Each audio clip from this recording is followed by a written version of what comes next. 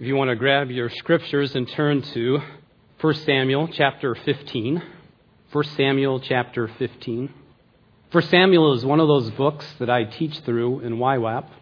It's a special book to me because the narratives of 1 Samuel give us a lot of insight into life and godliness. And so we're landing right in the middle of that book. And we're talking about two of the major characters as we read through this. And so I'll try to fill you in a little bit on the background, but hopefully you're familiar with 1 Samuel, familiar with Samuel and Saul as well. So let's read together, if you would not mind, 1 Samuel 15, 1 through, I think I'll go to verse 25, okay? And Samuel said to Saul, "The Lord sent me to anoint you king over his people Israel. Now therefore listen to the words of the Lord. Thus says the Lord of hosts, I have noted what Amalek did to Israel in opposing them on their way when they came out of Egypt. Now go and strike Amalek and devote to destruction all they have. Do not spare them, but kill both man and woman, child and infant, ox and sheep, camel and donkey." And so Saul summoned the people and numbered them at Telaim, 200,000 men on foot, 10,000 men of Judah. And Saul came to the city of Amalek and lay in wait in the valley. And Saul said to the Kenites were the descendants of of Moses' father-in-law. He said to the Kenites, Go down from among the Amalekites, lest I destroy you with them. For you showed kindness to all the people of Israel when they came up out of Egypt. So the Kenites departed from among the Amalekites. And Saul defeated the Amalekites from Zephalah as far as Shur, which is east of Egypt. And he took Agag, the king of the Amalekites, alive and devoted to destruction all the people with the edge of the sword. But Saul and the people spared Agag and the best of the sheep and of the oxen and of the fatted calves and the lambs and all that was good, and would not utterly destroy them. All that was despised and worthless they devoted to destruction. The word of the Lord came to Samuel. I regret that I have made Saul king, for he has turned back from following me and has not performed my commandments. And Samuel was angry, and he cried to the Lord all night. Samuel rose up early to meet Saul in the morning, and it was told Samuel, Saul came to Carmel, and behold, he set up a monument for himself, and returned and passed on and went to Gilgal. And Samuel said to Saul, and Samuel came to Saul, and Saul said to him, Blessed be you to the Lord. I have performed the commandment of the Lord. And Samuel said, What then is this bleating of sheep in my ears, and the lowing of oxen that I hear? And Saul said, I have brought them from the Amalekites, for the people spared the best of the sheep and of the oxen to sacrifice to the Lord your God, and the rest we have devoted to destruction. Samuel said to Saul, Stop, I will tell you what the Lord said to me this night. And he said to him, Speak. Samuel said, Though you are little in your own eyes, are you not the head of the tribes of Israel? The Lord anointed you king over Israel. And the Lord sent you on a mission and said, Go, devote to destruction the sinners, the Amalekites, and fight against them until they are consumed. Why then did you not obey the voice of the Lord? Why did you pounce on the spoil and do what was evil in the sight of the Lord? And Saul said to Samuel, I have obeyed the voice of the Lord. I've gone on the mission on which the Lord sent me. I have brought Agag, the king of Amalek, and I have destroyed the Amalekites. I have devoted the Amalekites to destruction. But the people took the spoil, the sheep and oxen, the best of the things devoted to destruction, to sacrifice to the Lord your God in Gilgal. And Samuel said, "Has the Lord as great delight in burnt offerings and sacrifices as in obeying the voice of the Lord? Behold, to obey is better than sacrifice, and to listen than the fat of rams. For rebellion is as the sin of divination, and presumption is as iniquity and idolatry. Because you have rejected the word of the Lord, he has also rejected you from being king." Saul said to Samuel, "I have sinned. I have transgressed the commandment of the Lord and your words because I feared the people and obeyed their voice. Now, therefore, please pardon my sin and return with me that I may bow before the Lord." God's command to Saul was the total destruction of the Amalekites. The Amalekites were descendants of Esau, ruthless people who were extremely hostile to Israel. They purposely opposed God and his plan as they tried to destroy the blessing and salvation that God was promising through the line of Abraham. So unprovoked, the Amalek people, the Amalekites, attacked Israel when they were vulnerable and defenseless after crossing the Red Sea. And they were living in the wilderness just before they got to Mount Sinai. And this move was noted by God.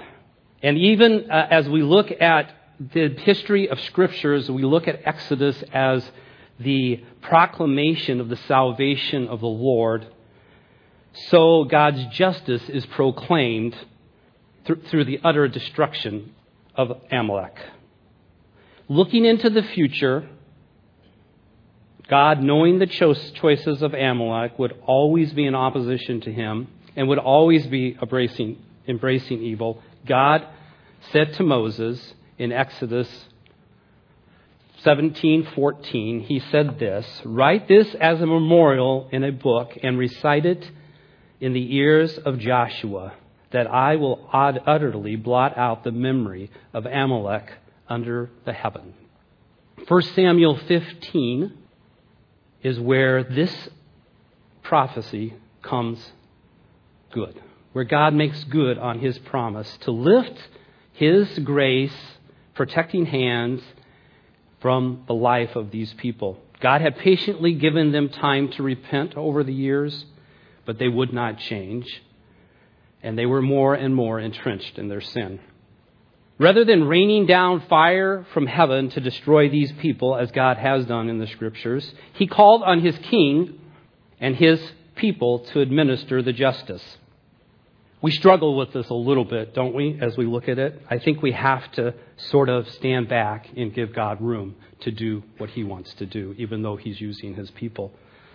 A man who was serving in prison for stabbing his girlfriend beat a guard in Stillwater to death with a hammer. And we're outraged. He deserves justice. He deserves punishment. He deserves death. I think we need to, as image bearers of God, be able to broaden our understanding of the larger purposes of God and the judgment that God meted out on Amalek.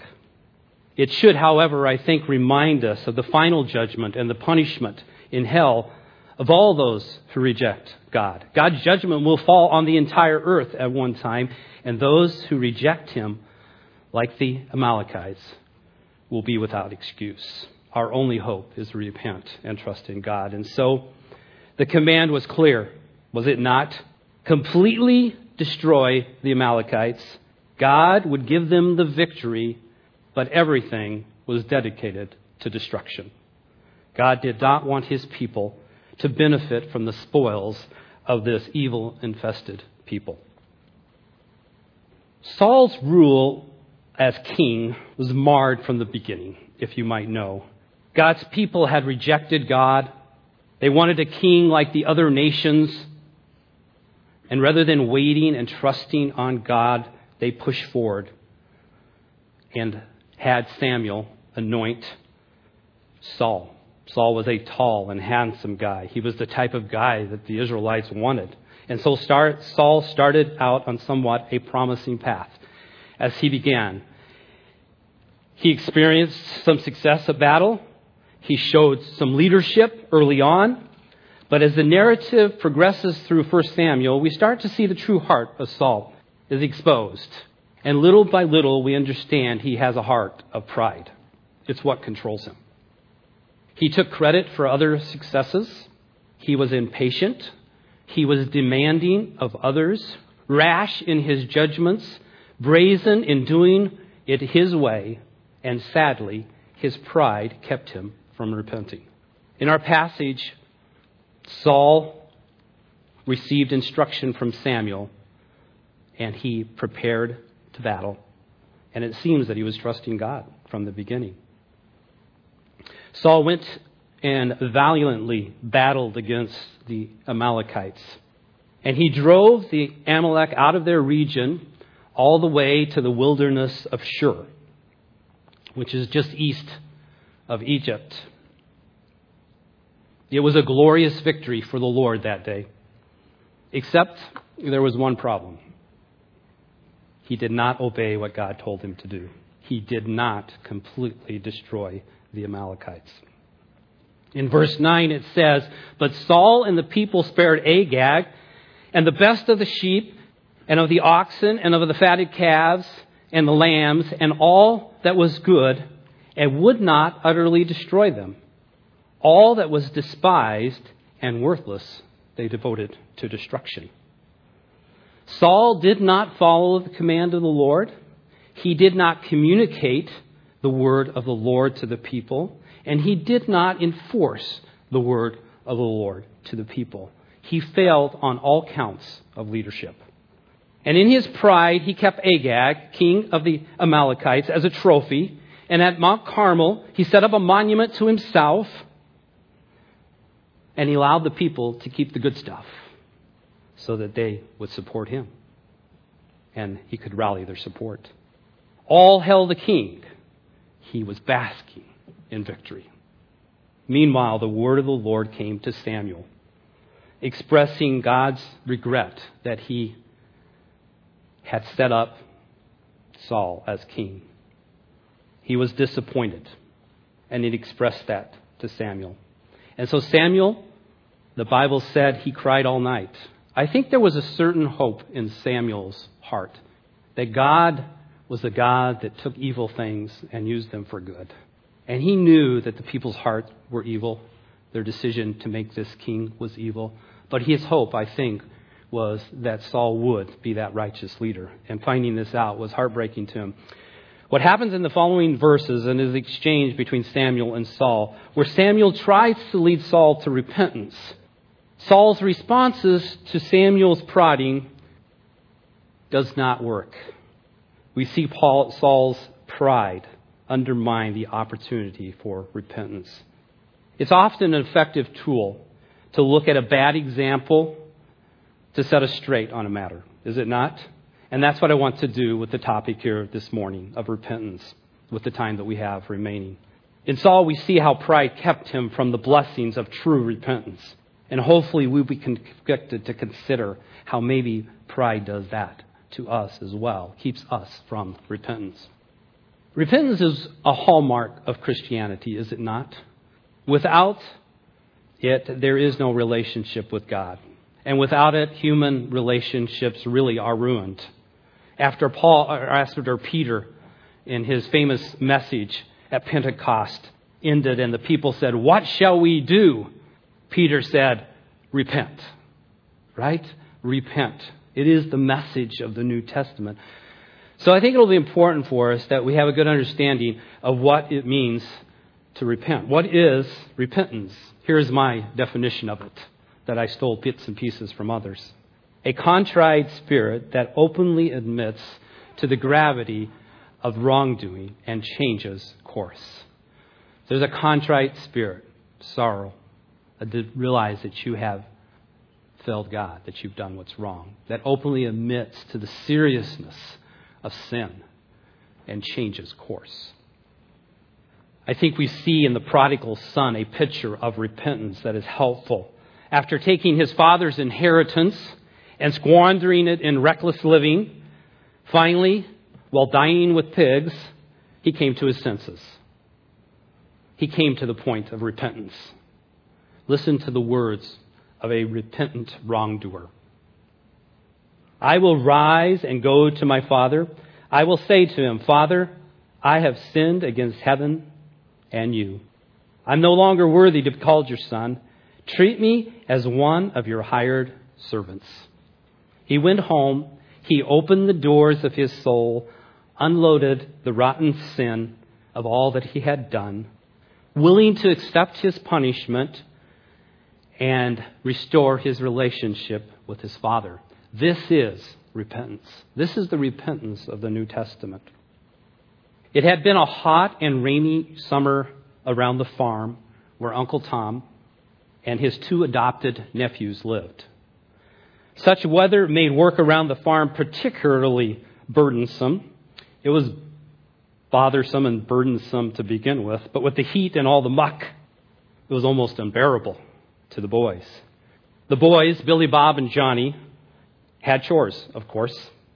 And one of these chores was scooping out the manure in the barn and hauling it to the manure pile. Some of you grew up maybe doing that as a chore. As you might suspect, it was a particularly odious job under such conditions. It was the weather, though, that had brought Uncle Tom's attention to a very huge problem. The water had washed away the dirt and the manure around one of the corner posts of the barn. And Uncle Tom saw, to his dismay, the post was completely rotted off. And upon poking the siding a little bit, he found out the siding all the way up a ways was spongy. He stood back a little bit and looked closer at the barn and noticed that not only was the one post rotted off, but there were others that were rotten. And he gave it a push, and it moved like a barn's not supposed to move. It had rotted out and was on the verge of collapsing. It was a death trap. How had all this destruction happened, he said to himself. The barn was old, but it was not that old. There were other barns in the area that were twice as old as this barn, and they were still standing true and firm. So he went around the corner and through the barn door, and then something dawned on him.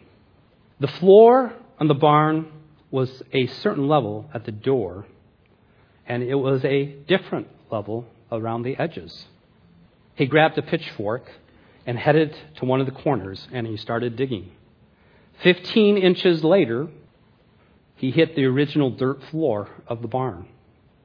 There were years and years of manure built up over time that had created a safe haven for rot and worms to eat away at the barn.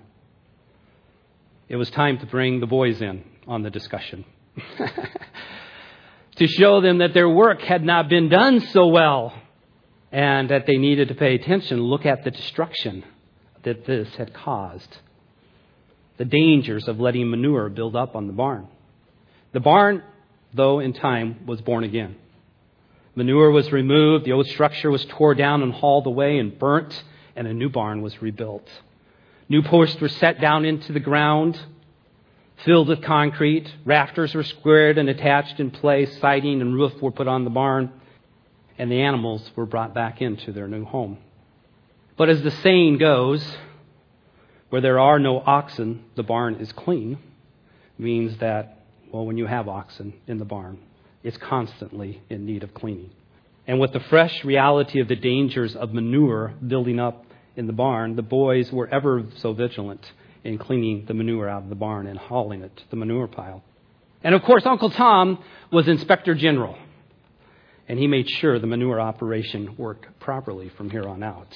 No longer would manure be allowed to accumulate in the corners and eat away at the barn. I tell you this story because I think it really pictures the push of what I want to say to you this morning. Our souls are like the barn.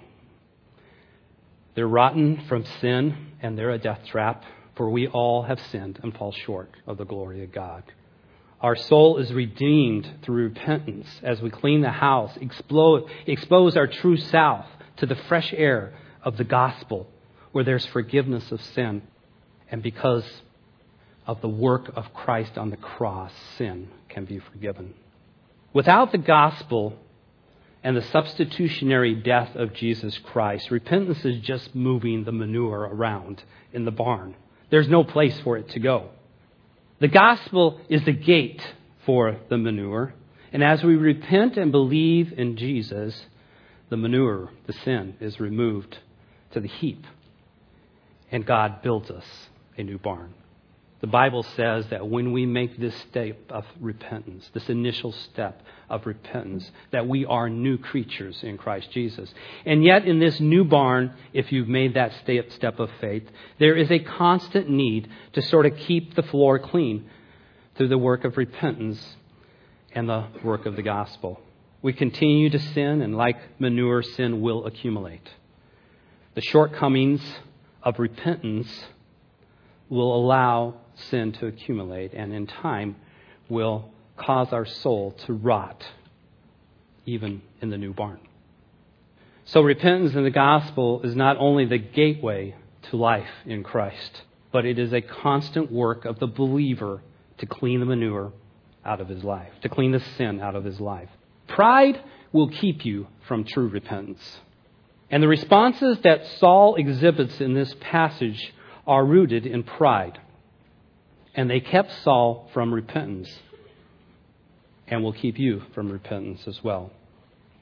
It could be that these tools of pride are keeping you from the gateway, stopping you from repenting and becoming a believer and stepping into Christianity. And it may be that these tools of pride are keeping you from the ongoing work of repentance in your life, where like manure, the sin is allowed to accumulate and to rot your soul, your relationship with God, and your relationship with others. Either way, take heed, if you would, to not follow Saul's bad example in this passage, okay?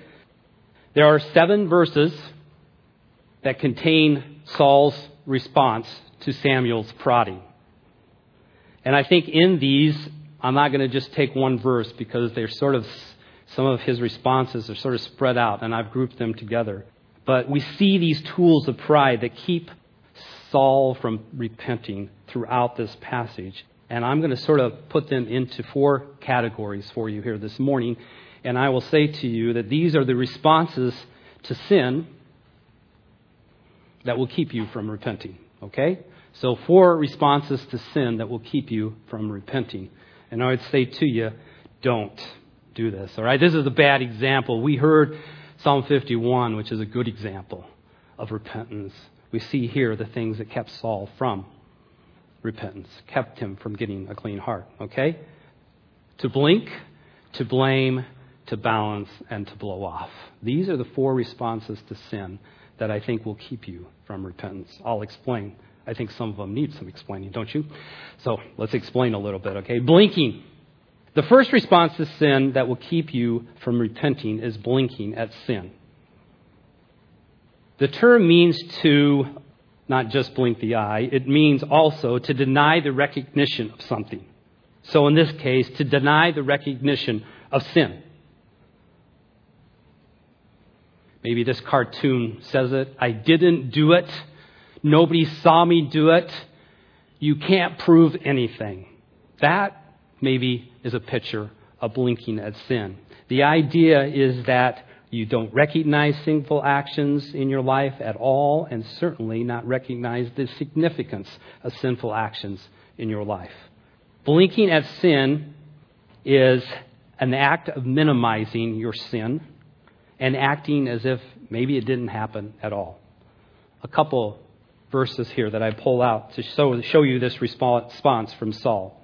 Samuel came to Saul, and Saul said to him, Blessed be you to the Lord. I have performed the commandment of the Lord. This was his first response when he saw Samuel. And then later on he says, I have obeyed the voice of the Lord. I have gone on the mission on which the Lord sent me. I have devoted the Amalekites to destruction.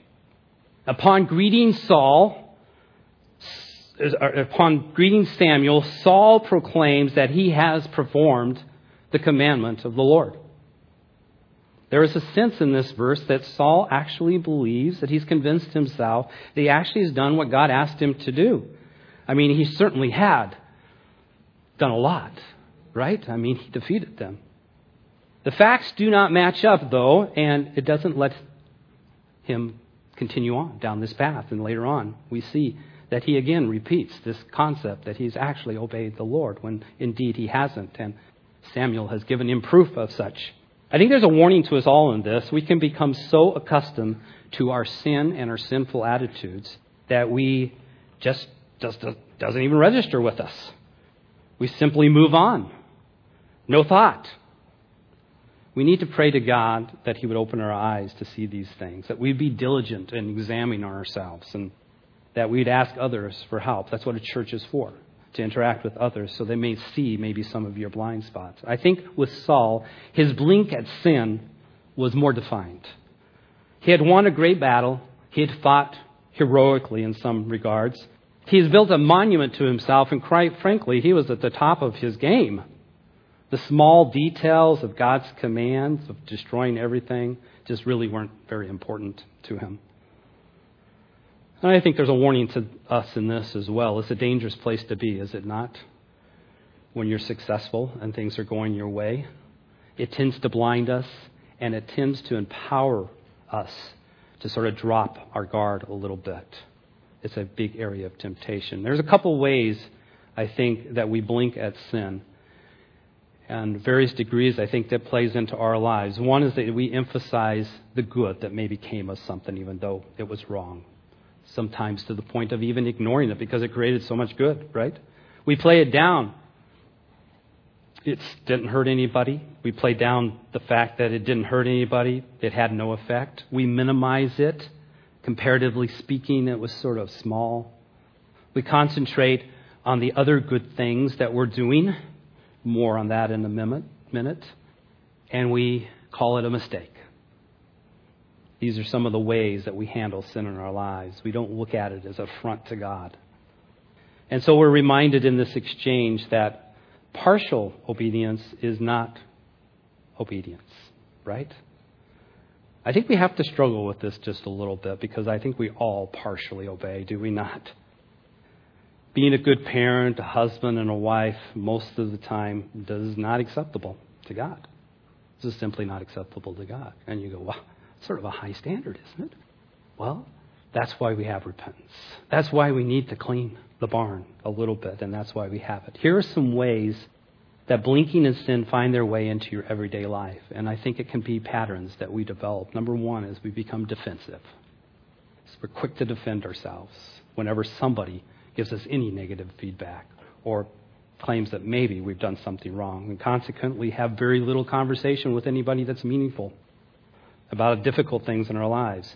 We fake it, striving to keep an appearance of a respectable image. We will have a life that's somewhat controlled by what everybody else thinks. And as a result, people don't really know the real you. We conceal from others. We have a hermit mentality where we have the surface conversations and we get away into our house and away, and we don't really open ourselves up. We exaggerate. We think more of ourselves than we ought to. We make ourselves out to be better than what we really are. And we tilt the story in our favor whenever we're telling the story, making ourselves look good. Ultimately, all sin is against God, and the gravity of that should grab a hold of your heart. It did David's. You heard it as Rich read that. Just one verse from that text. It says, "Against you, and you only have I sinned and done what is evil in your sight, so that you may be justified in your words and blameless in your judgment." And so as we blink at sin, we leave it on the floor of our barn and allow it to accumulate and rot out our soul. Number two, blaming. The second response to sin that keeps us from repenting is blaming. It is the universal best tool in pride's toolbox. It's a Leatherman of sorts. It's a tool that works in all different circumstances to put down the need for repentance. Just blame somebody else, right? Not my fault. There's plenty of other people, plenty of other sinners that we can tag this onto. Adam used this tool on the first sin. He said, the woman that you gave me, she gave me the fruit, and I ate. And so Saul went to this trusty tool as well, this trusty tool of pride. In 3 different occasions here. In 15, he said, they have brought them from the Amalekites, for the people spared the best of the sheep and the oxen.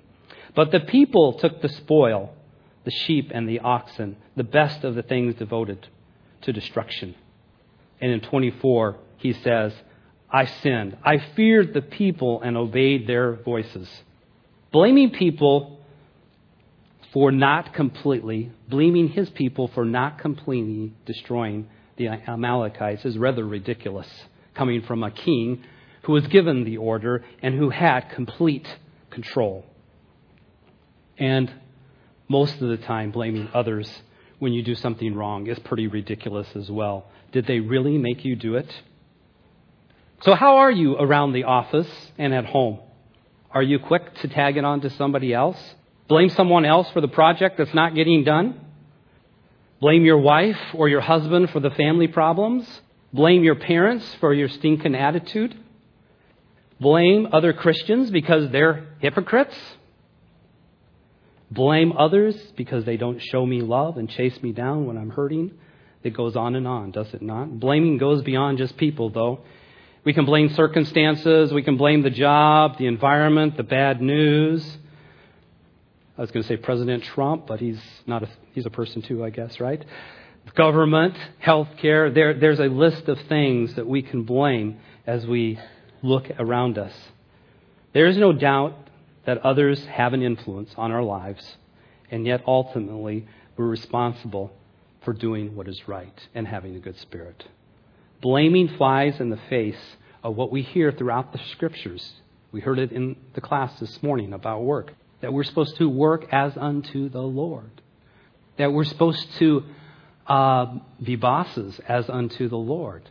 That we're supposed to serve in our family as husbands, as wives, as unto the Lord. These are the commands of Scriptures. We do not work for people. And so this whole idea of blame shifting or putting the blame someone else ultimately is shot down by the New Testament.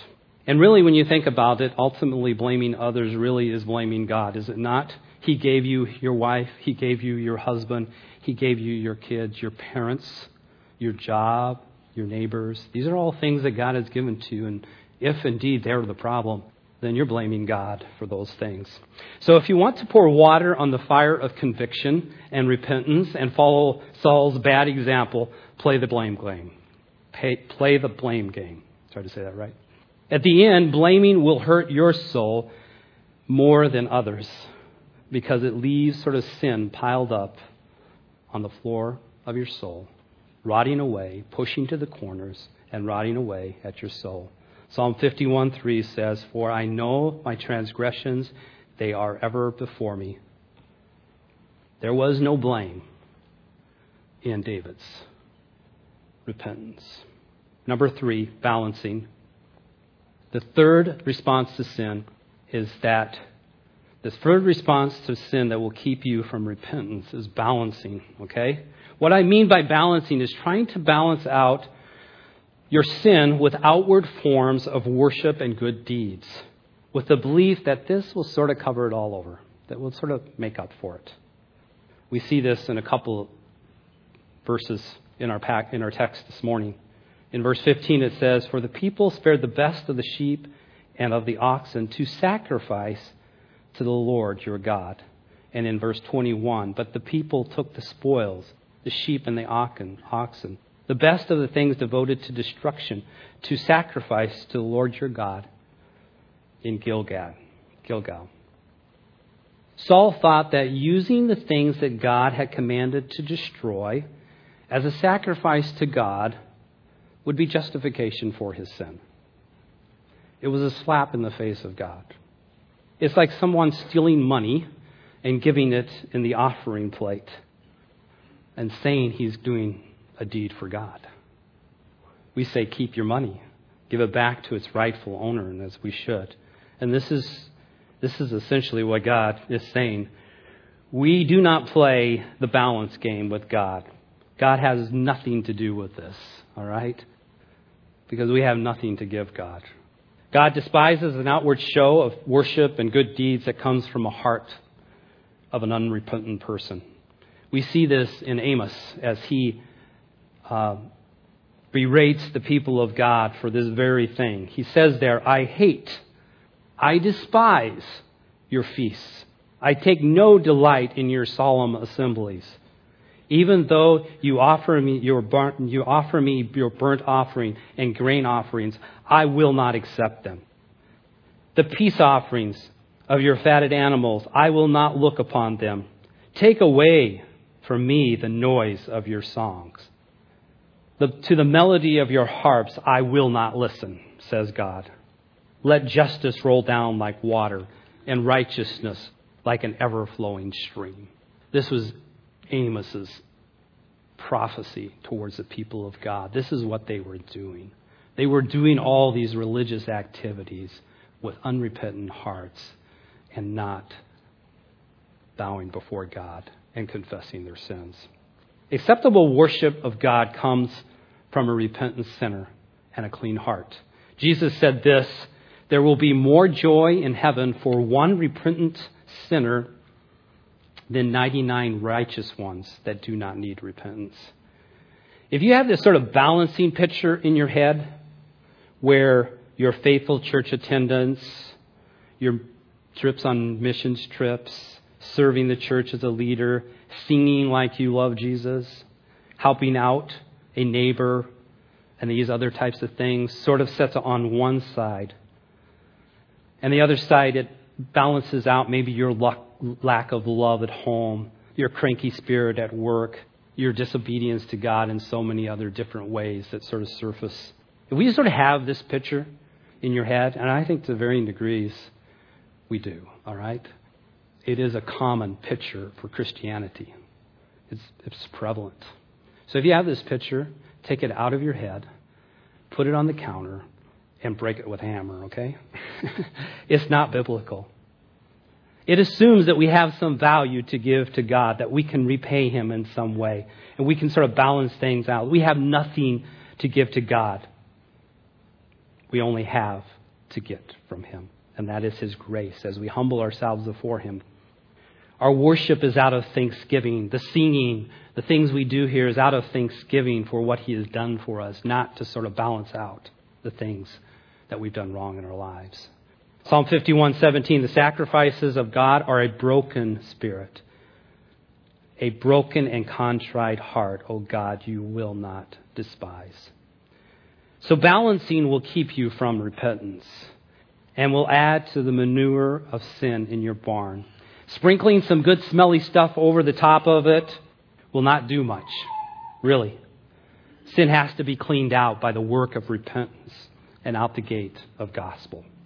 Lastly, the last thing that will keep you from repentance, blowing sin off. Blowing it off is a little bit different than blinking at it, okay? It has more of the idea of, let's just get this over with and get on with life. Okay, so I did it. I said I'm sorry already, okay? What more do you want me to do? It is this type of attitude that does not really see the significance of sin. And we see this in Saul's life here in these two verses. Now, therefore, please pardon me and return with me that I may bow before the Lord. You see his emphasis on getting beyond it and putting it in his past and not dealing with it directly. In verse 30, he says, I have sinned, and yet honor me now before the elders of my people and before Israel, and return with me that I may bow before the Lord your God. Notice the your rather than his God. Repentance doesn't come with the demand for restoration, does it not? It simply leaves that in the hands of God. Saul clearly wanted to save face, to sort of get on with things. It's a sure sign of avoiding repentance. You know, repentance will cost you something. Mark it down. Repentance will cost you something. And it's rather interesting that a lot of times the thing that it costs you is your possessions. John came saying, repent, for the kingdom of God is at hand. And there are these different groups of people that come up to him and ask him this question, then what shall we do? The first was the crowd, and he answered them, whoever has 2 tunics is to share with one who has none, and whoever has food is to do likewise. The tax collectors also came to be baptized and said to him, Teacher, we're repenting. What should we do? Collect no more than you're authorized to do, John says. The soldiers also asked him, we're repenting. What should we do? And he said to them, do not extort money from anyone by threats or by false accusations, but be content with your wages. And so as you look at these things, each one of these things are losing something, aren't they? Saul was going to lose something if he obeyed God and if he repented. It probably wasn't possessions in his case. It probably was reputation. It was probably his, glorified view of himself, these types of things. But if you're going to truly repent, you're going to lose something and you need to be willing to lose it. If you're not, then you're simply blowing it off. Just saying I'm sorry doesn't cut it. It needs a little bit more work to get to the bottom of the issue. You need to come to the place where you can articulate what you have done wrong. I see a lot of good examples here at Eden Baptist Church of good parenting, all right? The kid says, I'm sorry. And the parent says, for what are you sorry? What did you do that you need to apologize for? What was wrong with that? What are those questions doing? They're good questions. They're questions parents ought to ask their kids. It's making them think about the fact that they have done something that deserves some punishment or some type of correction. I'm sorry, and let's move on, is not true repentance. It's good for parenting. It's also good for all of us to ask ourselves the same question when we repent. What exactly are we repenting for? I find that sort of short in my prayers. God forgive me for being proud, or whatever the case may be. Quick little thing to move on to the next. We need to do a little soul searching in these areas. Couples and families can easily fall into the trap of just saying, I'm sorry.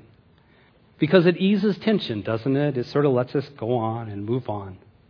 But really, how does repentance work? How do you change if you don't even really can articulate what you've done wrong? It's really not repentance at all, is it? David said, purge me with hyssop, I shall be clean. Wash me, and I shall be whiter than snow.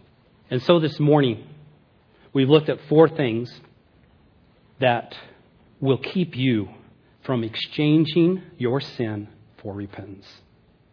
4 things that will keep you from the joy of knowing a heart cleaned in Jesus Christ.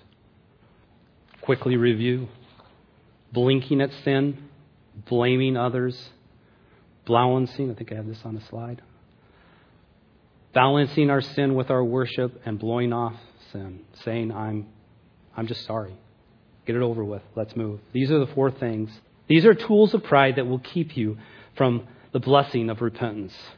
They are things that will allow sin to build up in your life and rot away at your soul. And though it's hard, I'm sure it was hard for David, there's so much freedom in repentance. Is there not? Carrying the load of sin is worrisome. To unload it, be done with it, and know that the blood of Christ will cover it. In Psalm 51, David was cleaning out his soul. He was exposing it to the fresh air of the gospel. And unlike Saul, he laid bare his soul and dumped out all his sin before God. Saul, on the other hand, blinked at sin, blamed others, tried to balance it out with religious activity, and simply wanted to make a quick apology and move on. And in his pride, he harbored sin in his life, and it rotted away at his soul. It will do the same thing for you. Today, maybe is a good day for a barn cleaning. Maybe it's a good day for a new barn. Maybe you've never taken that initial step of repentance. Jesus Christ's substitutionary death on the cross makes it all possible. Without it, there is no repentance. There's no true forgiveness. We praise God. That's who we worship here this morning, Jesus Christ, because he's opened the gate for us to do repentance. A broken and contrite heart, God will not despise.